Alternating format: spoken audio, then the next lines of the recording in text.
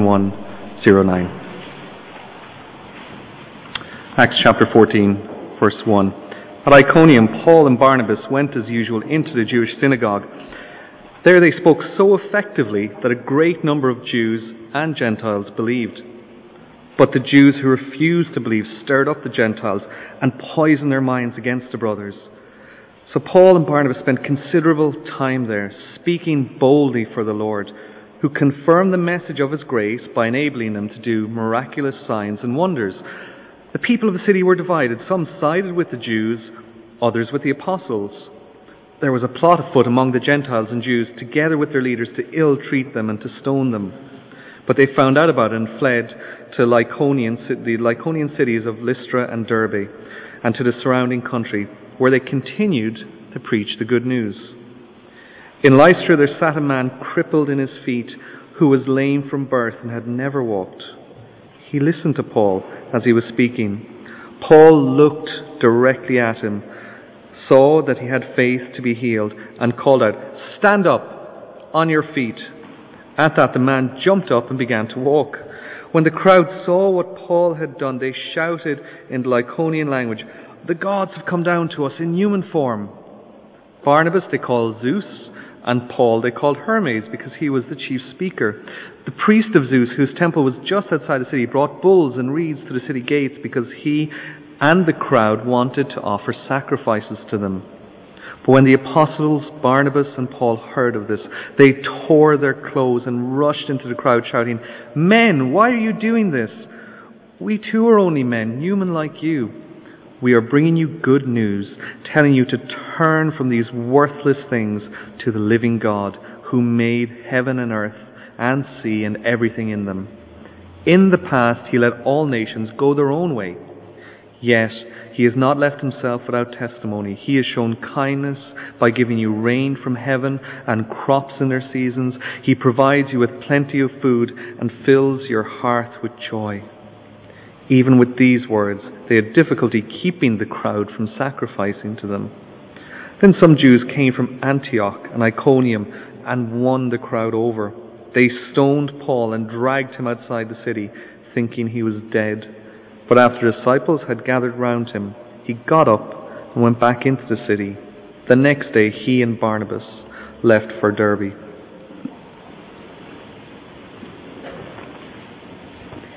They preached the good news in that city and won a large number of disciples. Then they returned to Lystra, Iconium and Antioch, strengthening the disciples and encouraging them to remain true to the faith. "We must go through many hardships to enter the kingdom of God," they said. Paul and Barnabas appointed elders for them in each church, and, with prayer and fasting, committed them to the Lord, in whom they had put their trust. After going through Pisidia, they came into Pamphylia, and when they preached the word in Perga, they went down to Attalia. From Attalia, they sailed back to Antioch, where they had been committed to the grace of God for the work they had now completed. On arriving there, they gathered the church together and reported all that God had done through them, and how he had opened the door of faith to the Gentiles, and they stayed there a long time with the disciples.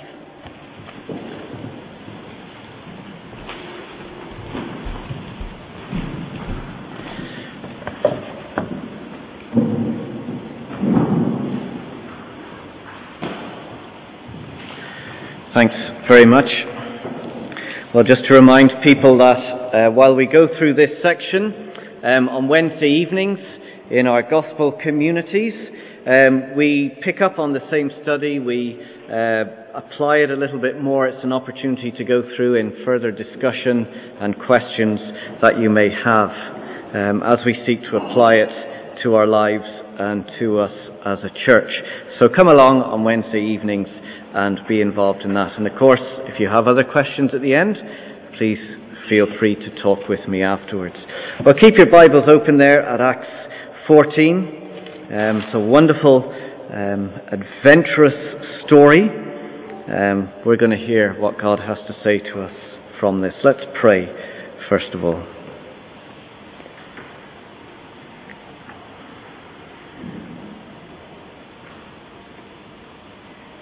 Father, thank you for your servants of years ago, people like Paul and Barnabas, who went from place to place to bring the good news. Thank you that the good news came to countries like Ireland. Thank you that people came to us, whether from home or friends or through some other means.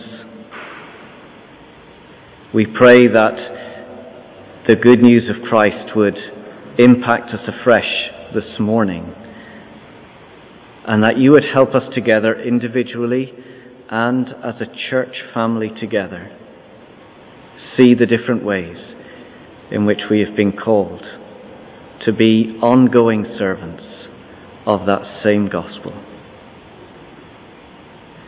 Empower us, fill us with your Spirit as we hear you today. Amen. Well, do you remember the Mission Impossible films? Have you seen them? It begins with Mission Commander Swanbeck speaking to Agent Ethan Hunt via a recorded message. Here's how it starts. Good morning, Mr. Hunt. Your mission, should you choose to accept it, involves the recovery of a stolen item named Chimera. You may select any 2 team members, but it is essential that you have a third member of your team, and that is Naya Nordoff Hall. You have 48 hours to recruit Miss Hall and meet me in Seville to receive your assignment. As always, should any member of your team be caught or killed, the Secretary will disavow all knowledge of your actions. This message will self-destruct in 5 seconds. You remember it? Exciting, isn't it? Well, Acts has a similar theme. The book is a recorded message outlining the mission of God. And our mission commander is the risen Lord Jesus, who gives us, the church, his assignment. So if we were to turn Acts into a feature-length film and to see it on the Hollywood screens, it might go something like this. Good morning, Christian. Your mission, should you choose to accept it, involves speaking the good news of Jesus Christ to all peoples in all nations. Your team members are the church family, but it is essential that you also have with you the Holy Spirit. He will empower you, enable and equip you to complete your mission. As always, it is possible that your team or team members will be caught or killed. Should this happen, your captain will ensure the mission is completed. This message will be repeated till all have heard. Now, while Acts introduces us to God's mission, it also introduces us to God's mission strategy. God has chosen his church, the people that belong to him, to be the means. They're at the very heart of his strategy in bringing the good news of Jesus to all nations. And the way that that happens is very simply this. Churches are to plant churches. And that's what we have here in chapter 14. When the gospel is preached from city to city and place to place, look what happens. Look at verse 23 of chapter 14. Paul and Barnabas appointed elders for them in each church, and with prayer and fasting committed them to the Lord, in whom they had put their trust. Reaching out with the gospel leads to churches being established. You see, God's missionary strategy is this: that churches would reach out with the good news and establish new churches, who in turn reach out with the good news and establish new churches. That's the cycle, and that's the pattern. And crucially, the team members, the people who have been called to do it, are people like you and me, the church family. There is no such thing as an individual Christian who goes on about their own business. It is a gathering, a people together. The question is, Are we going to accept this mission from our commander, the risen Lord Jesus? Well, before we see what is involved in church planting, let me just mention a few things here. What are we doing in terms of church planting? Well, we've got Kinsale, haven't we? So there's people here who are involved in the Kinsale project, the aim to see a church established in that town. So it applies to those who are specifically involved. Well, you maybe think, well, I'm not involved in that. Well, this church here, in some ways, this is an ongoing church plant. We're not fully established in terms of, we're actually still reliant on outside support, financial support, for us to be able to function the way that we do. So in some ways, we are still in a church planting state. But then, of course, there are other places and other ways in which we can be involved. There are other churches around the globe that need our support and need our help. Maybe it means one of you, or me, or somebody, being sent by this church to be involved in church planting. So it's extremely relevant to us all. And what we want to look at here this morning are 4 things that we need in place to see churches planting churches. The first one is this: there must be a faithful communication of the gospel. Look at verse 1. And what we're going to do is we're going to look at the first 4 verses and just see how each of those verses are expanded and worked out through the rest of chapter 14. So verse 1 we'll get to in a minute. Wherever God's people went, there was a clear and consistent focus. Verse 1. At Iconium, so they're in Turkey, Paul and Barnabas went as usual into the Jewish synagogue, and there they spoke so effectively. They were speaking the good news that a great number of Jews and Gentiles believed. And in case we forget what our risen commander has called us to do, we are reminded again and again. Verse 7. They went to other places where they continued to preach the good news. In verse 24, after going through Pisidia, they came to Pamphylia, and when they had preached the word in Perga, they went down to Attalia. So that is the focus. Now the problem is not knowing that this is what we should do. I think we're all clear about that. The difficulty is what do I say? How do I actually communicate this message? Well, look at how Paul communicates the gospel. Paul has just healed a man who has been lame from birth, and we're going to come back to him in a little while. But look at the response of the people to Paul after this healing. Verse 11. When the crowd saw what Paul had done, they shouted in the Lycaonian language, "The gods have come down to us in human form." Barnabas they called Zeus. He was the main god amongst all the gods. So Barnabas was called Zeus, and Paul they called Hermes because he was the chief speaker. And the priest of Zeus, whose temple was just outside the city, they brought bulls and wreaths to the city gates because he and the crowd wanted to offer sacrifices to them. What a response! Nobody has ever done that for me. It's quite extraordinary, isn't it? To be thinking they were gods. Now, we mightn't find many followers of Zeus and Hermes today walking around Carrigaline or Cork. But we have lots of people, in fact all of us, have our own gods that we worship and follow. We all sacrifice to these gods. We all give our life to someone or to something in the hope that it's going to bring us joy and happiness and peace to our lives.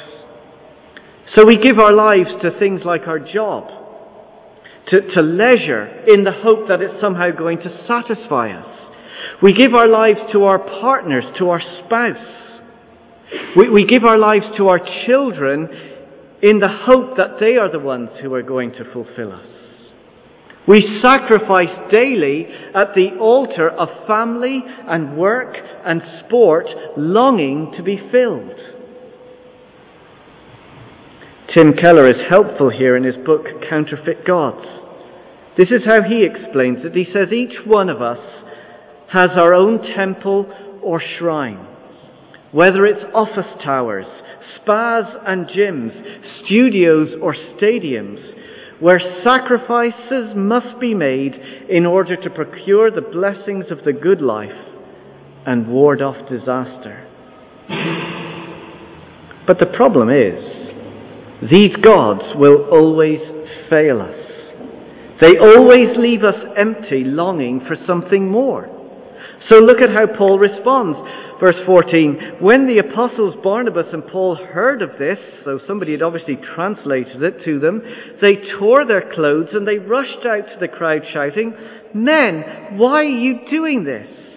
We too are only men, human like you. We are bringing you good news, telling you to turn away from these worthless things, these empty, unfulfilling gods, and to turn to the living God who made heaven and earth and sea and everything in them." You see, the reality is we are never going to find our true meaning and our purpose in anything else but the living God. Trying to find our joy in someone else or something else is either going to disappoint you or it's going to destroy you. We are only truly satisfied when we repent and turn to God. Verse 16, in the past, He let all nations go their own way, going their own particular path, but yet He has not left Himself without testimony. Each day God is telling us that He is here. He has shown kindness by giving you rain from heaven, crops in their seasons. He provides you with plenty of food and fills your hearts with joy. God is so gracious, giving us one good gift after another. And if He does this to us, even when we turn away from Him, how much more will He fill our hearts with joy when we turn to His Son, Jesus Christ? This is a message of good news. This is what fills the hole in every single human heart. Christ alone meets our deepest need. He satisfies our greatest longing. This is the message that we can begin to communicate to people around us. So first, in our church planting ministry, we need a faithful communication of the gospel to the people around us. Second, we need to prepare for consistent opposition. This gospel may be good news, but you know what? Not everybody will like it. Look at verse 1, the end of verse 1. There they spoke so effectively that a great number of Jews and Gentiles believed, but the Jews who refused to believe stirred up the Gentiles and poisoned their minds against the brothers. And it wasn't just clever arguments or verbal abuse. Verse 5. There was a plot afoot amongst the Gentiles and Jews, together with their leaders, to ill-treat them and stone them. But they found out about it and they fled. However, just because you move to another place or another location or from one office to another office, it doesn't mean to say the opposition is going to stop. Verse 19. Then some Jews came from Antioch and Iconium, and they won the crowd over. They stoned Paul, dragged him out the city, thinking he was dead. Sometimes we look at this book and think, oh, it was so easy. They just preached and people became followers of Jesus.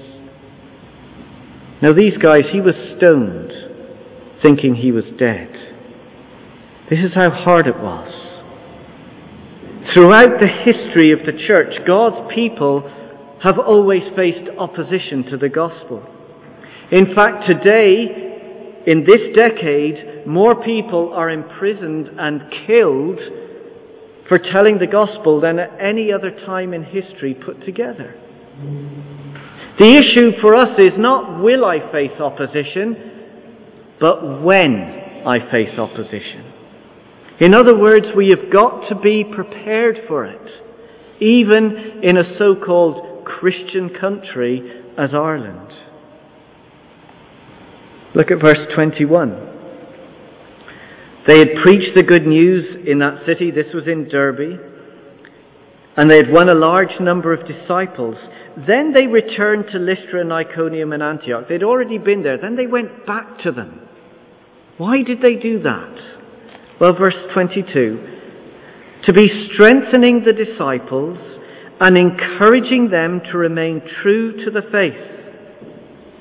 Why? We must go through many hardships to enter the kingdom, they said.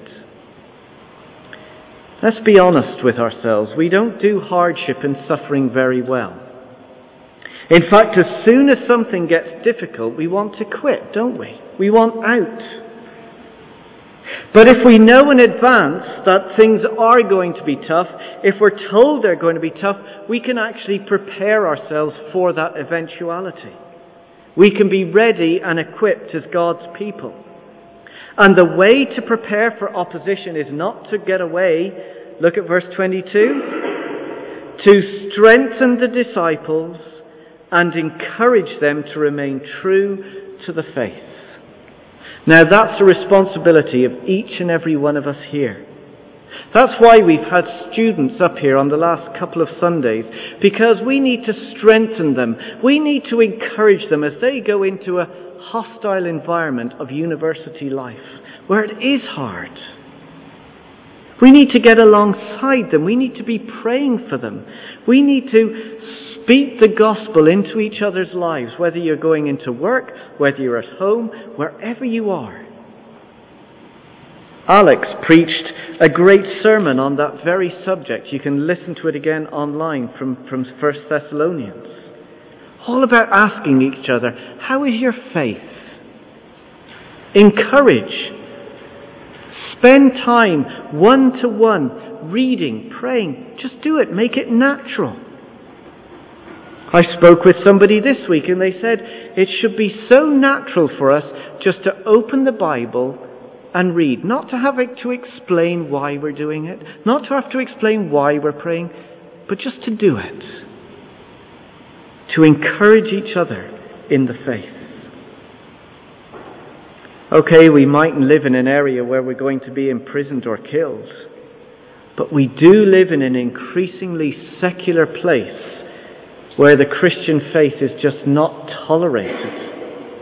And if you are to identify yourself as a follower of Jesus, whether you're in school or if anywhere else, if somebody knows that you're a Christian, they're going to think you're mad, bad, or sad. And it's going to be tough. So let's strengthen each other in the faith. Speak the gospel. Pray for each other. So, may there be a faithful communication of the gospel, and let there be a preparation for consistent opposition. Third, we need a clear purpose of signs and wonders in our church planting endeavours. The gospel may be opposed by people, but God has confirmed the truth of his gospel in amazing ways. We can believe it. It's true. Look at what it says in verse 2 and 3. We'll read verse 2 again. The Jews who refused to believe stirred up the Gentiles, poisoned their minds against the brothers. So Paul and Barnabas spent considerable time there speaking boldly for the Lord, who confirmed the message of his grace by enabling them to do miraculous signs and wonders. Now, when we read a section like that, we usually get two reactions. And I'm going to judge you'll get these two reactions here within this group. One person will say, oh, but these things are finished. The miraculous is finished. We don't need them anymore. We've got the Bible. Somebody else might say, oh, this is exciting, great. When can we kind of move on from the gospel stuff and get down to the real work of the church and see some miracles happen? Well, maybe it's no surprise, but I actually think both of those responses are wrong. Let's see what the text says. First, signs and wonders are not the gospel. We must never think that the miraculous is a suitable replacement for the gospel. It's not that some churches are into, well, you know the church over there, they're into telling people about Jesus. They're great at doing the preaching side. But over here, this church, they're great at doing the miracle side. No, the emphasis is clearly on the necessity to speak the gospel. Look at the beginning of verse 3. So Paul and Barnabas spent considerable time there speaking boldly for the Lord. Wherever they went, this is what they did. This was their focus, their aim, their priority. You see, signs and wonders, the miraculous, do not save people. They don't transform people's inner heart. In fact, we're told in Matthew 24, verse 24, that the miraculous can even be imitated by Satan. He can't imitate the gospel. The gospel's unique, but he can imitate signs and wonders. So we must never get confused. Only the gospel, the good news about Jesus, is going to save people. That's why we are sent to preach the good news. We are not sent to do signs and wonders. However, second, signs and wonders confirm the gospel. While the miraculous can't save people, they do have their place. Again, look at verse 3. They spent their time there speaking boldly for the Lord, who confirmed the message of his grace by enabling them to do miraculous signs and wonders. Let me quote John Piper here. I think he's very helpful. If you don't know who he is, he's a pastor in the States. He said, signs and wonders are God's witnesses to his word. They are not in competition with the word. They are not against the word. They are not over the word. They are divine witnesses to the value and truth and necessity and centrality of the word. In other words, we say they authenticate the gospel. They are signs, like massive big signposts, not pointing to themselves, but pointing to the gospel of grace, pointing to the Lord Jesus to say, this message is true. You can believe it, and you can trust it. So they're not the gospel, but they confirm the gospel. And third, signs and wonders actually assist the gospel. By this, I mean they can help people come to faith in Christ. And that seems to be the purpose of the miraculous all the way through the book of Acts. If you read through the book of Acts, you'll discover that there are 17 times where something miraculous happens, and immediately what happens after is it helps or leads or assists somebody to become a follower of Jesus. Look at the way the two of them are with each other. We've got a great example of this here. So look at verse 8. Here we have, in Lystra, there sat a man crippled in his feet, who was lame from birth and had never walked.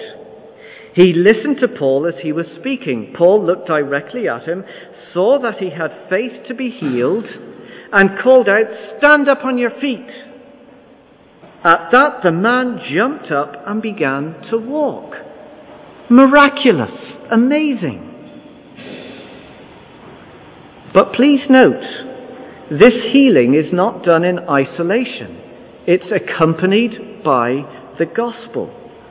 So when we get to verse 15, after all this crying out, thinking, oh, these are actually gods who've come down, what does he say in verse 15? Men, why are you doing this? We too are only men, human like you. We are bringing you good news, telling you to turn from these worthless things to the living God.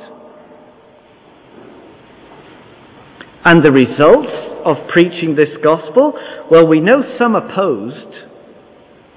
So miracles in themselves actually don't save anybody. But some actually also believed. And we see that in verse 23. because Paul and Barnabas appointed elders for them in each church, including this place where this miracles had happened. And they, And with prayer and fast had committed them to the Lord, in whom they had put their trust. They had become followers of Jesus. You see, God can, if he pleases, use signs and wonders to break cynical attitudes to the gospel, destroy false understandings of the gospel, melt people's hearts. They don't save, but they can assist in people believing. Well, that leaves us with one more, and probably the biggest question that you've all got. Signs and wonders today. Well, while miracles can and still do happen, it is not something that we can make happen. Look at verse 3 again. Paul and Barnabas spent considerable time there speaking boldly for the Lord. The Lord is the emphasis here, who confirmed the message of his grace by enabling them to do miraculous signs and wonders. Signs and wonders are acts of God which he enables people to do as he pleases, to confirm his gospel and to see his word spread to all nations. In other words, we don't get to decide when and how that happens, any more than we don't decide who becomes a Christian and who doesn't. Acts says an awful lot about signs and wonders and the miraculous, but they are never seen as necessary or essential to gospel proclamation. However, that does not mean we should not pray for God to work his miracles. I believe we should. In fact, I believe Scripture teaches that we can pray for these things and that we can seek these things. But our prayers for such things should be for the sake of the gospel of Jesus Christ. Their purpose, should God enable, is to confirm the gospel and assist the gospel so that people come to faith in Christ. Now, this is a whole big area that confuses a lot of people and gets a lot of churches mixed up.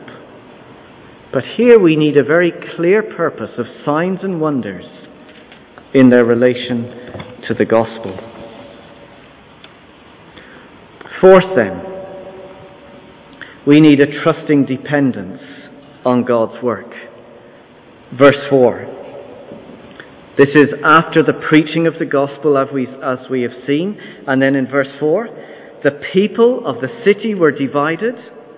Some sided with the Jews and others with the apostles. And I take it that some were opposed, but also some believed. The same happened in other places. Look at verse 21. The end of verse 20. The next day, Paul and Barnabas left for Derbe. Verse 21, they preached the good news in that city and won a large number of disciples. Now, how did that happen? How did so many people become followers of Jesus? Well, look at verse 26.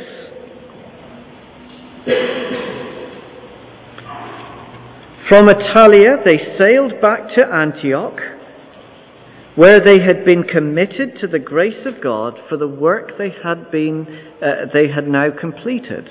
Now, just as an aside here, I want you to notice that they're returning back to their local church in Antioch. This is the place where it all started from. And now they're going back to their local church. So church planting is not a DIY effort you all decide to do on your own. It's done in conjunction with the support and the sending out of the local church. So when they go back there, what do they say? Verse 27. On arriving there, they gathered the church together. So everybody, perhaps in a meeting just like this, they reported all that God had done through them and how he had opened the door of faith to the Gentiles. That's how people became followers of Jesus. The Gentiles were a Bible-less, churchless, Christless bunch of people. They were pagans who were worshipping Zeus and Hermes. But yet they were completely transformed. They came to faith in Christ, a church was formed in their own town, and they began to teach the Bible to each other as they encouraged each other in the faith in all of the opposition. Not because of Paul's power or because of Barnabas' power. No, it was all because of God's supernatural work. Look at verse 27, the end again. Because it was God who had opened the door of faith to the Gentiles. You know what? I can't convince anybody to be a Christian. You can't convince anybody to be a Christian. Your friends, people within your family who you long to turn to Christ, you cannot make them a Christian. That's God's work. He alone has the key to open people's hearts. He is the one who locks that bolted, tightened door that enables people to believe and to put their trust in Jesus. He opens the door of faith. And as a church, we exercise our dependence upon this supreme, powerful and awesome God who can cause people to believe. We express our dependence on Him by simply telling people the gospel and praying and praying and praying that God will open their hearts so that they trust Him. So here is God's strategy for mission.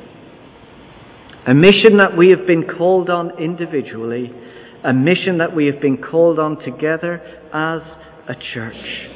Our risen commander, the Lord Jesus, has given us our assignment until He should come again. Go and preach the gospel to all nations in the power of the Holy Spirit. See churches planted in each and every town and community.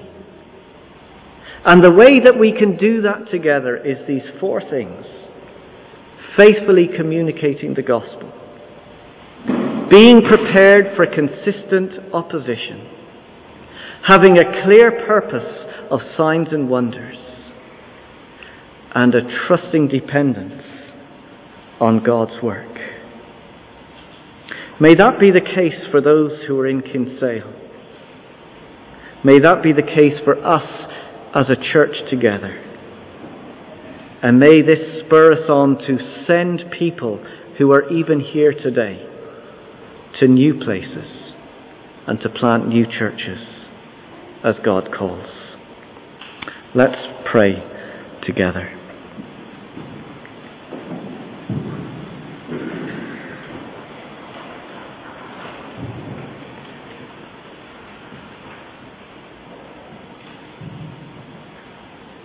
Our Father God, we thank You for this big picture view of Your amazing mission plan and Your mission strategy, that You would call people like us, this church here in Carrigaline, to be at the heart of Your mission purposes for this world. I pray that You would fill us and empower us by Your Holy Spirit, causing us to be people who speak the good news wherever we are. That You would raise up and call people out from this church, that we may together send them to be church planters. That we would get alongside them, praying for them, supporting them and encouraging them. And maybe now, just in the quietness, that we would all surrender our wills, our dreams and our ambitions. That we would surrender them to the mission of God and say to God these words: use me in whatever way You choose, and give me a heart that is willing to obey You and to go wherever You would send me. Father, Bless us as a church. Use us to the building up of your kingdom and to the fulfilling of your mission. We pray this in Jesus' name. Amen.